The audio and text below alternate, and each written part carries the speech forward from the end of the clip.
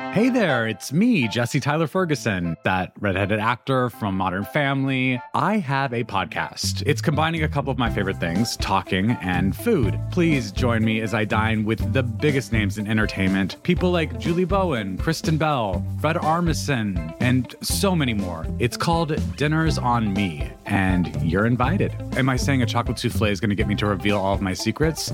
Yeah, I am. Listen now, wherever you get your podcasts. Over the past few years making this show, there are a handful of episodes that have stuck with us.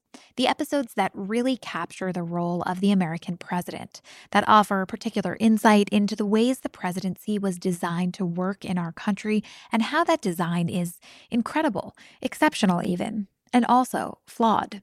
So today we are bringing back one of those episodes. This show, which originally ran on July 4th last year, is a deep look at what the founders wanted the American presidency to be. It offers some explanations for why there aren't more limitations on what the president can do and how the role has evolved over time. We think you'll learn a lot from this one, so here it is.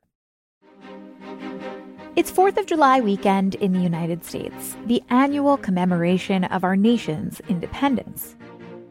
Here at Can He Do That, this holiday got us thinking about how it all began and how our country's founding might give us answers to some of the looming questions we face on this show. Namely, why, more than 2 years into our podcast, do we find our Can He Do That answer to so often be yes? Why does it seem like presidents can virtually do whatever they want? Why are there seemingly so few constitutional limitations on the president of the United States? Prompted in part from listener questions from you fine folks, we've decided to spend this episode looking at how our nation's executive was intended, how its powers were designed, what our Constitution's framers saw for the future of the presidency, and what they never could have predicted.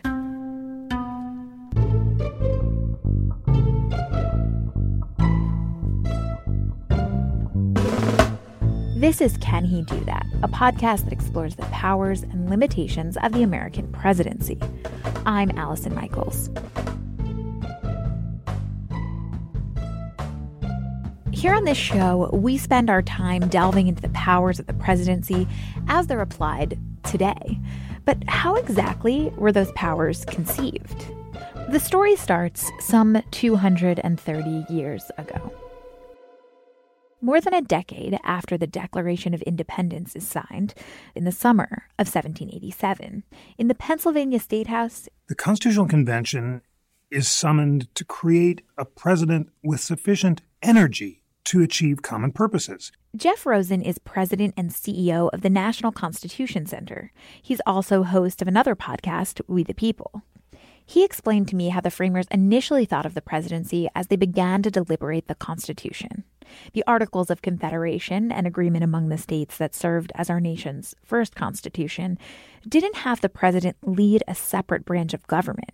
He merely presided over the Congress. And that setup wasn't quite working. The Confederate Congress was unable to raise money to support the war or to supply the common defense. So the framers are determined to create a president energetic enough to lead the nation, but also constrained enough not to be a king. And that was really the big debate. How should the president be elected? What should his powers be? And what should his relationship to Congress be? There was disagreement over how to solve the problems created by the Articles of Confederation. Deliberations around what our executive would look like really heated up. Alexander Hamilton wanted the equivalent of a king. He wanted a president who would serve for life. And it's a wonderful irony of both American history and theater history that Hamilton is kind of a rap star and considered a countercultural force because he was very supportive of a life-tenured president who would look a lot like the British king and was accused of being a secret monarchist. Others, like the anti-federalists, George Mason of Virginia and others, were determined to avoid a king. The whole point of the Constitution was to prevent the tyranny of King George and wanted a very constrained officer who looked more like the president of the Confederate Congress. The office that resulted was something of a compromise between those two visions. And that final result, our American presidency, emerged from some other big compromises in the details. First, they debated the Virginia Plan, which would have created a national executive with general authority to execute the laws, and also would have had the power working with judges to veto and review laws passed by Congress unless Congress passed the law again. Ultimately, they compromised on a veto subject to two-thirds override. There was a really important debate about how to elect the president. At the National Constitution Center, we have the very first drafts of the Constitution written by James Wilson, the great framer from Pennsylvania. And an early draft, supported by Madison, would have allowed the president to be elected by the legislature.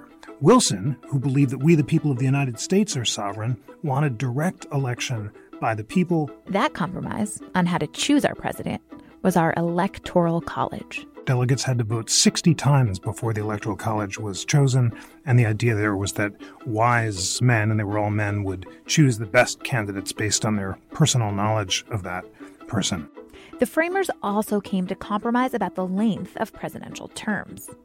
One early draft would have created a chief magistrate whose title shall be His Excellency, and would have served for 6 years, but that was eventually whittled down to a 4-year term in the final days of the convention. And so, from all of these debates, how did we settle on a single executive, on the final version that ended up in our Constitution?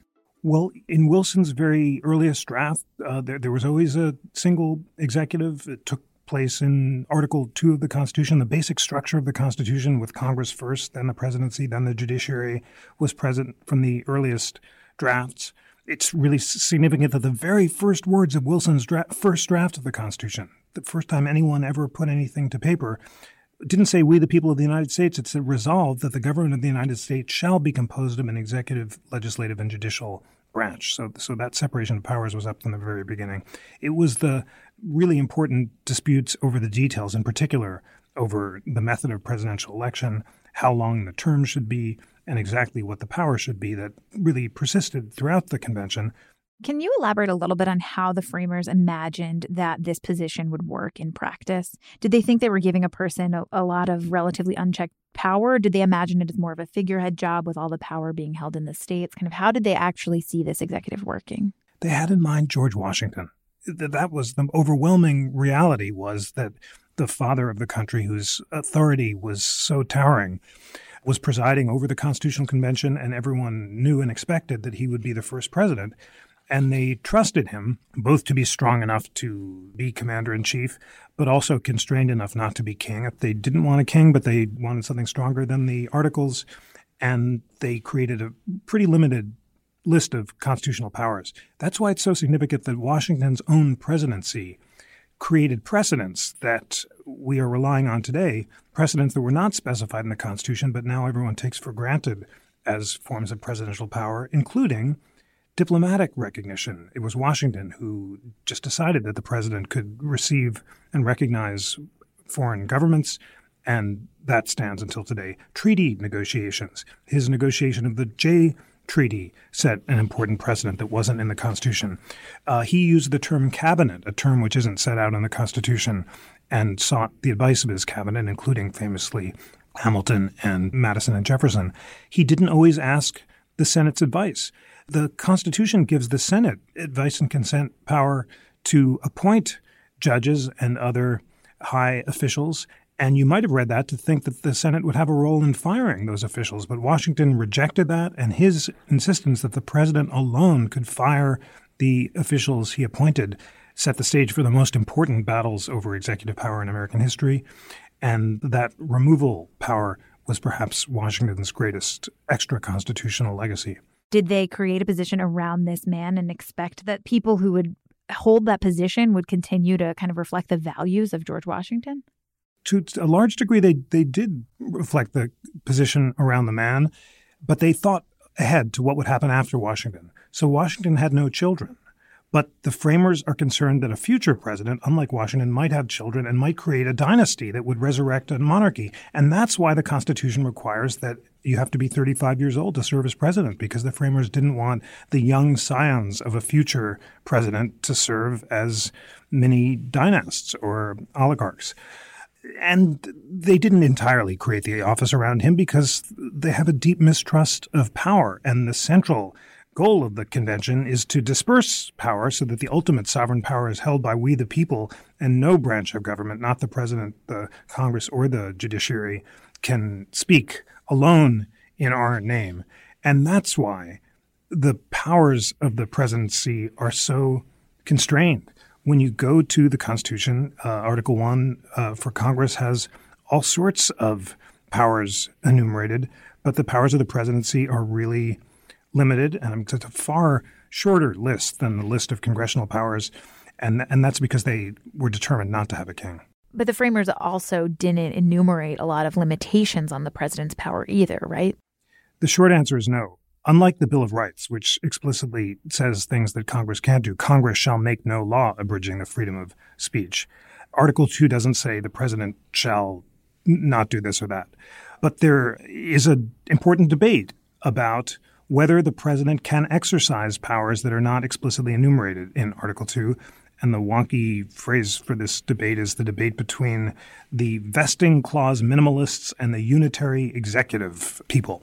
And the vesting clause minimalists basically say the president can only do what Article 2 says, which isn't all that much.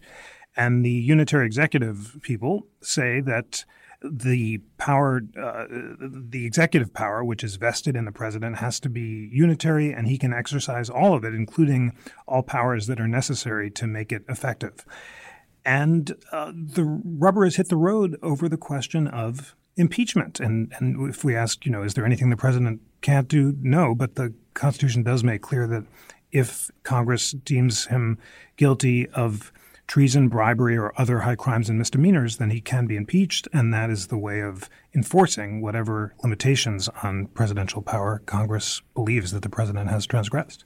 But there's just been extraordinarily important debates over executive power that have tended to play out in questions like, can the president close the steel mills under his commander-in-chief power, as Harry Truman tended to do, perhaps the most important executive power precedent of the post-war period, and so forth. All of those take place under the president's implied powers, under his vesting clause powers or his take care clause powers, not powers that are explicitly spelled out or forbidden in the Constitution.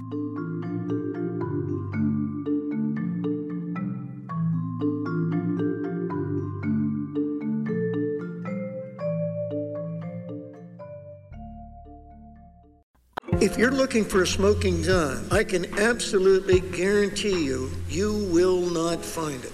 In October 2001, a series of letters filled with a deadly powder called anthrax were dropped into the U.S. mail system.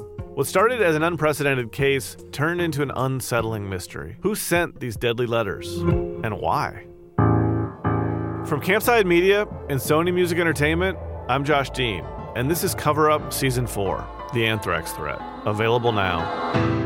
Ongoing debates over executive power have evolved the American presidency over time, and the changes have been significant. The framers would not recognize the modern presidency. One of those major transformation moments was the election of 1912. Because that was the election where you had two populist presidents, populist progressive presidential candidates, Theodore Roosevelt running as a progressive and Woodrow Wilson running as a Democrat, who declared for the first time that the president is a direct steward of the people and should directly channel the people's will. Wilson transformed the presidency by both insisting on its popular foundation and also beginning to create the modern administrative state. Agencies like the Federal Trade Commission and the central bank, the Federal Reserve, and began to concentrate power in executive agencies, as well as insisting that the president could act as a representative of the entire people and of his party in a unitary fashion. The transformation that started with Wilson would continue with our 32nd president. All of that really got ramped up by Franklin Roosevelt during the New Deal, who, with the help of the radio and the increased powers granted by Congress during the New Deal and then expanded further by World War II, created the post-New Deal regulatory state and changed the balance of executive and congressional power in ways that have not changed back since. And one of the key ways the office slowly transformed was through the increase of executive orders. It was Theodore Roosevelt who first began to govern by executive order. Washington had issued very few executive orders. The numbers of executive orders for each president in the 19th century had been under 10, essentially, until it jumped under Lincoln in the Civil War. But Roosevelt, Theodore, began to issue more than 100, and then the number jumped up even more dramatically under Franklin Roosevelt to many times that number, and then settled into its modern number, which is far greater than the framers anticipated. So the big debates we're having now, and this is not a partisan issue, from President George W. Bush to President Obama to President Trump, opponents of those presidents have objected that they're trying to circumvent congressional powers by governing by executive fiat rather than doing what the Constitution requires. And all of this dates back to the election of 1912, when really, for the first time, presidents began to see themselves as directly representing the people and acting unilaterally rather than acting as chief magistrates presiding over a congressionally led system. And as presidents have changed and shifted how they use their power, the Supreme Court has weighed in to establish the limits. Let's do a quick tour of significant cases. We can start with the Myers case in the 1920s involving whether the president has the power to fire an executive branch official on his own. And there, Chief Justice Taft, himself a former president, established a really broad vision of the president's power to fire executive branch officials and overruled the Tenure in Office Act, which had been invoked to impeach Andrew Johnson right after the Civil War. The notorious Korematsu case, where President Franklin Roosevelt, by executive order, although one that was blessed by Congress, interned Japanese-American citizens. It's a case so disgraceful that the U.S. Supreme Court recently declared that it had been overruled by the judgment of history and formally overruled it. President Truman, during the Korean War, seizes the steel mills because he says that you need the steel to fight the war. And the Supreme Court says he can't do that under his commander-in-chief power because the president's power is at its highest ebb when it's explicitly authorized or blessed by Congress. The Watergate era was hugely important in establishing limits on presidential power, and President Nixon's claim that he did not have to turn over the tapes in response to a subpoena by the special prosecutor was unanimously rejected by the U.S. Supreme Court, which said he did. And then again, as our country was engaged in a war on terror following the September 11th attacks, we saw more Supreme Court cases hinging on presidential authority. The Supreme Court blessed some broad expressions of presidential authority, most notoriously or famously the president's power to detain non-citizens abroad outside of American jurisdiction in the Boumediene case. But there were cases like the Hamdan and Hamdi cases where the court said, no, the president can't indefinitely detain suspected enemy combatants without any process or court set up by Congress. Congress responded by creating some of the courts the Supreme Court asked for. So you can say it's been an ebb and flow, and the Supreme Court has not been a rubber stamp to all claimed exercises of presidential authority. But overall, all this has led to a vastly expanded constitutional presidency.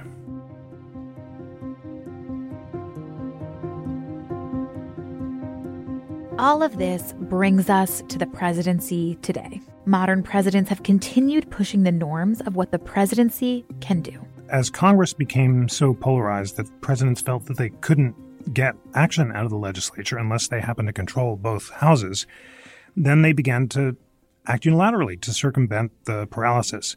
And President Obama famously campaigned against President George W. Bush's use of executive orders and said, I'm not going to do that. And then he did. And his justification was, I had to because Congress wouldn't act. And President Trump has done precisely the same thing, even though he, too, had criticized President Obama for doing exactly what he did. So we've had two recent presidents who've criticized their predecessors for using executive orders and then have done it anyway. So Trump, the show is dedicated to sort of the moments that seem like presidential powers limitations are being pushed. Are there specific moments where you, as an expert in the Constitution, have questioned whether his use of executive power was seemingly pushing against a reasonable interpretation of the executive role? Well, we've had some important executive power legal disputes under President Trump. The first was the travel ban, and the Supreme Court, by a 5-4 vote, upheld the latest version of President Trump's travel ban, suggesting that whether you agree with the decision or not, it wasn't completely beyond the pale of plausible constitutional arguments. On the other hand, the president's decision to build the wall, despite Congress's refusal to fund it, is working its way up through the courts.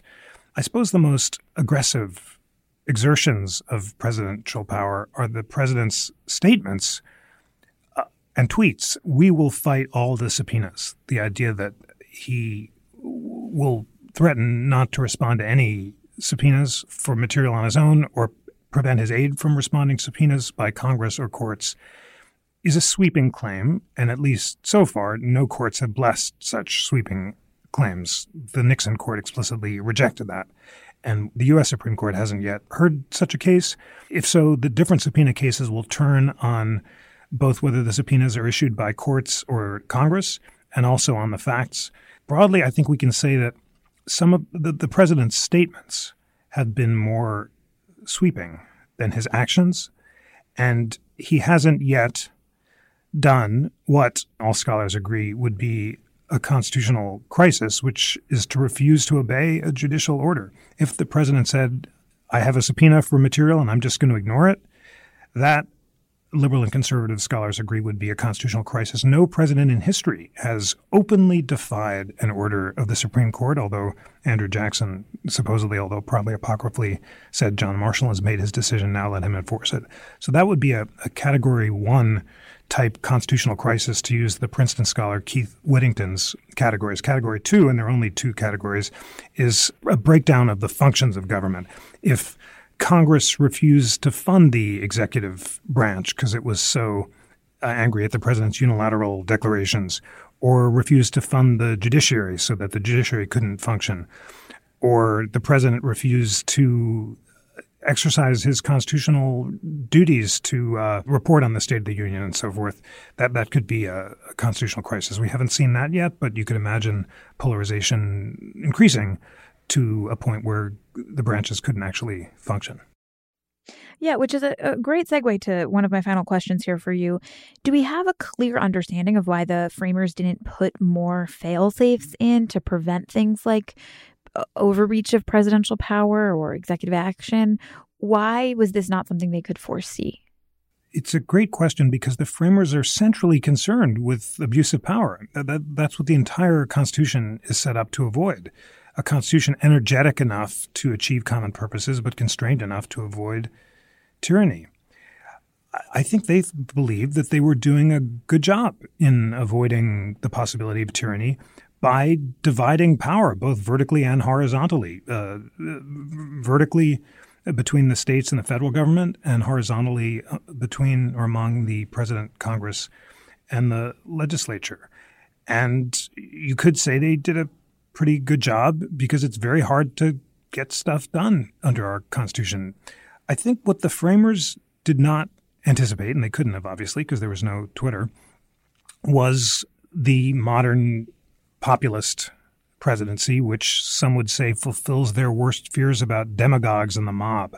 They were so concerned about the rule of passion rather than reason. They said in any large assembly of any character composed, passion never fails to wrest the scepter from reason. So they couldn't have anticipated, first of all, the claims by presidents like Wilson and Franklin Roosevelt that the president should directly channel the people's will, or the rise of new communications technology, in particular the radio under FDR, and then most recently social media, which allows the presidents to communicate directly with the people. The idea of a tweeting president would have been a Madisonian nightmare, and that's not a statement about our current president because President Obama was the first tweeting president. But Madison in Federalist 10 says there should be no direct communication between representatives and the people because that can inflame popular passions.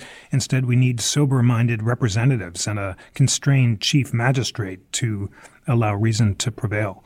So I think you can say that they did a good job designing a system that divided and separated power and created speed bumps and roadblocks to prevent hasty decisions.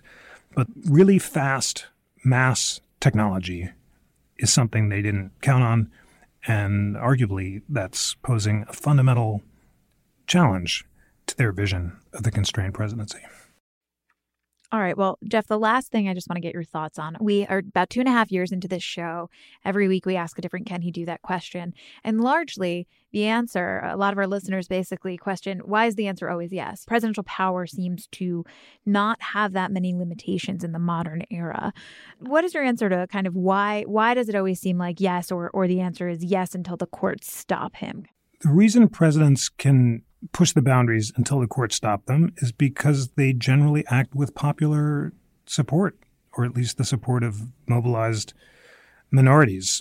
When presidents overreach in ways that the public doesn't like, then Congress does react. Remember the court packing battle of the 1930s when Franklin Roosevelt tried to pack the court in his own party. The Democrats in Congress, having just won an overwhelming majority in the 36 election, said he can't do that because people didn't like the idea of politicizing the courts in that way.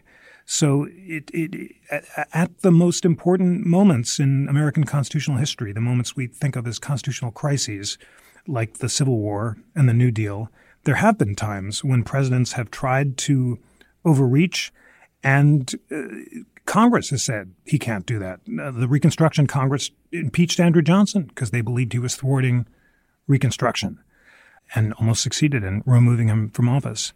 The Democratic Congress checked FDR. If a president today, President Trump or any other president, were to act in a way that fundamentally threatened the understandings of the majority of the country, Congress would say he can't do that. Even this Congress has said he can't reallocate money to build the wall. And this Congress was on the verge of preventing the president from raising tariffs on Mexico, not by veto-proof majorities, but they were trying to exercise their power. The truth is you need an overwhelming opposition to the president and Congress, namely a veto-proof majority, in order for Congress to stop the president. But it's heartening to see that at these great thresholds in American history, Congress has exercised its own constitutional responsibilities to check the president. But it's also heartening that we have an independent judiciary that, during moments of existential threat to the country through presidential overreach, have also said he can't do that. And that's the case that we usually have to wait for the courts because often it's contested whether or not the president can act, and the political support may be mixed or strong. But it's a success of the American constitutional system that when push comes to shove, if the president tries to transgress clearly defined constitutional limitations, the courts will indeed stop him. All right. Well, it is good to know that the Constitution still seems to be working. Thank you so much for your time. We really, really appreciate it. Pleasure. Thank you so much.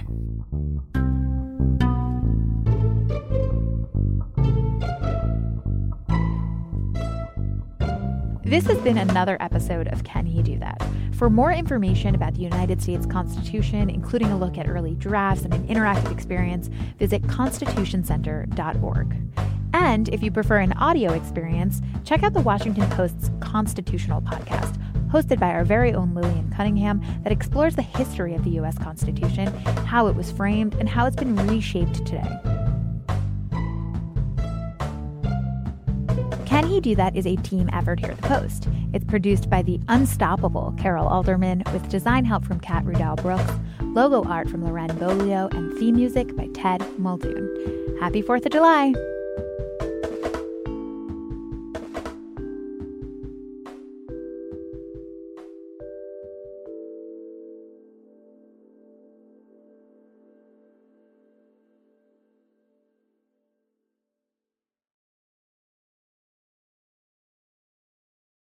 If you're looking for a smoking gun, I can absolutely guarantee you, you will not find it. In October 2001, a series of letters filled with a deadly powder called anthrax were dropped into the U.S. mail system. What started as an unprecedented case turned into an unsettling mystery. Who sent these deadly letters? And why? From Campside Media and Sony Music Entertainment, I'm Josh Dean, and this is Cover Up Season 4, The Anthrax Threat, available now.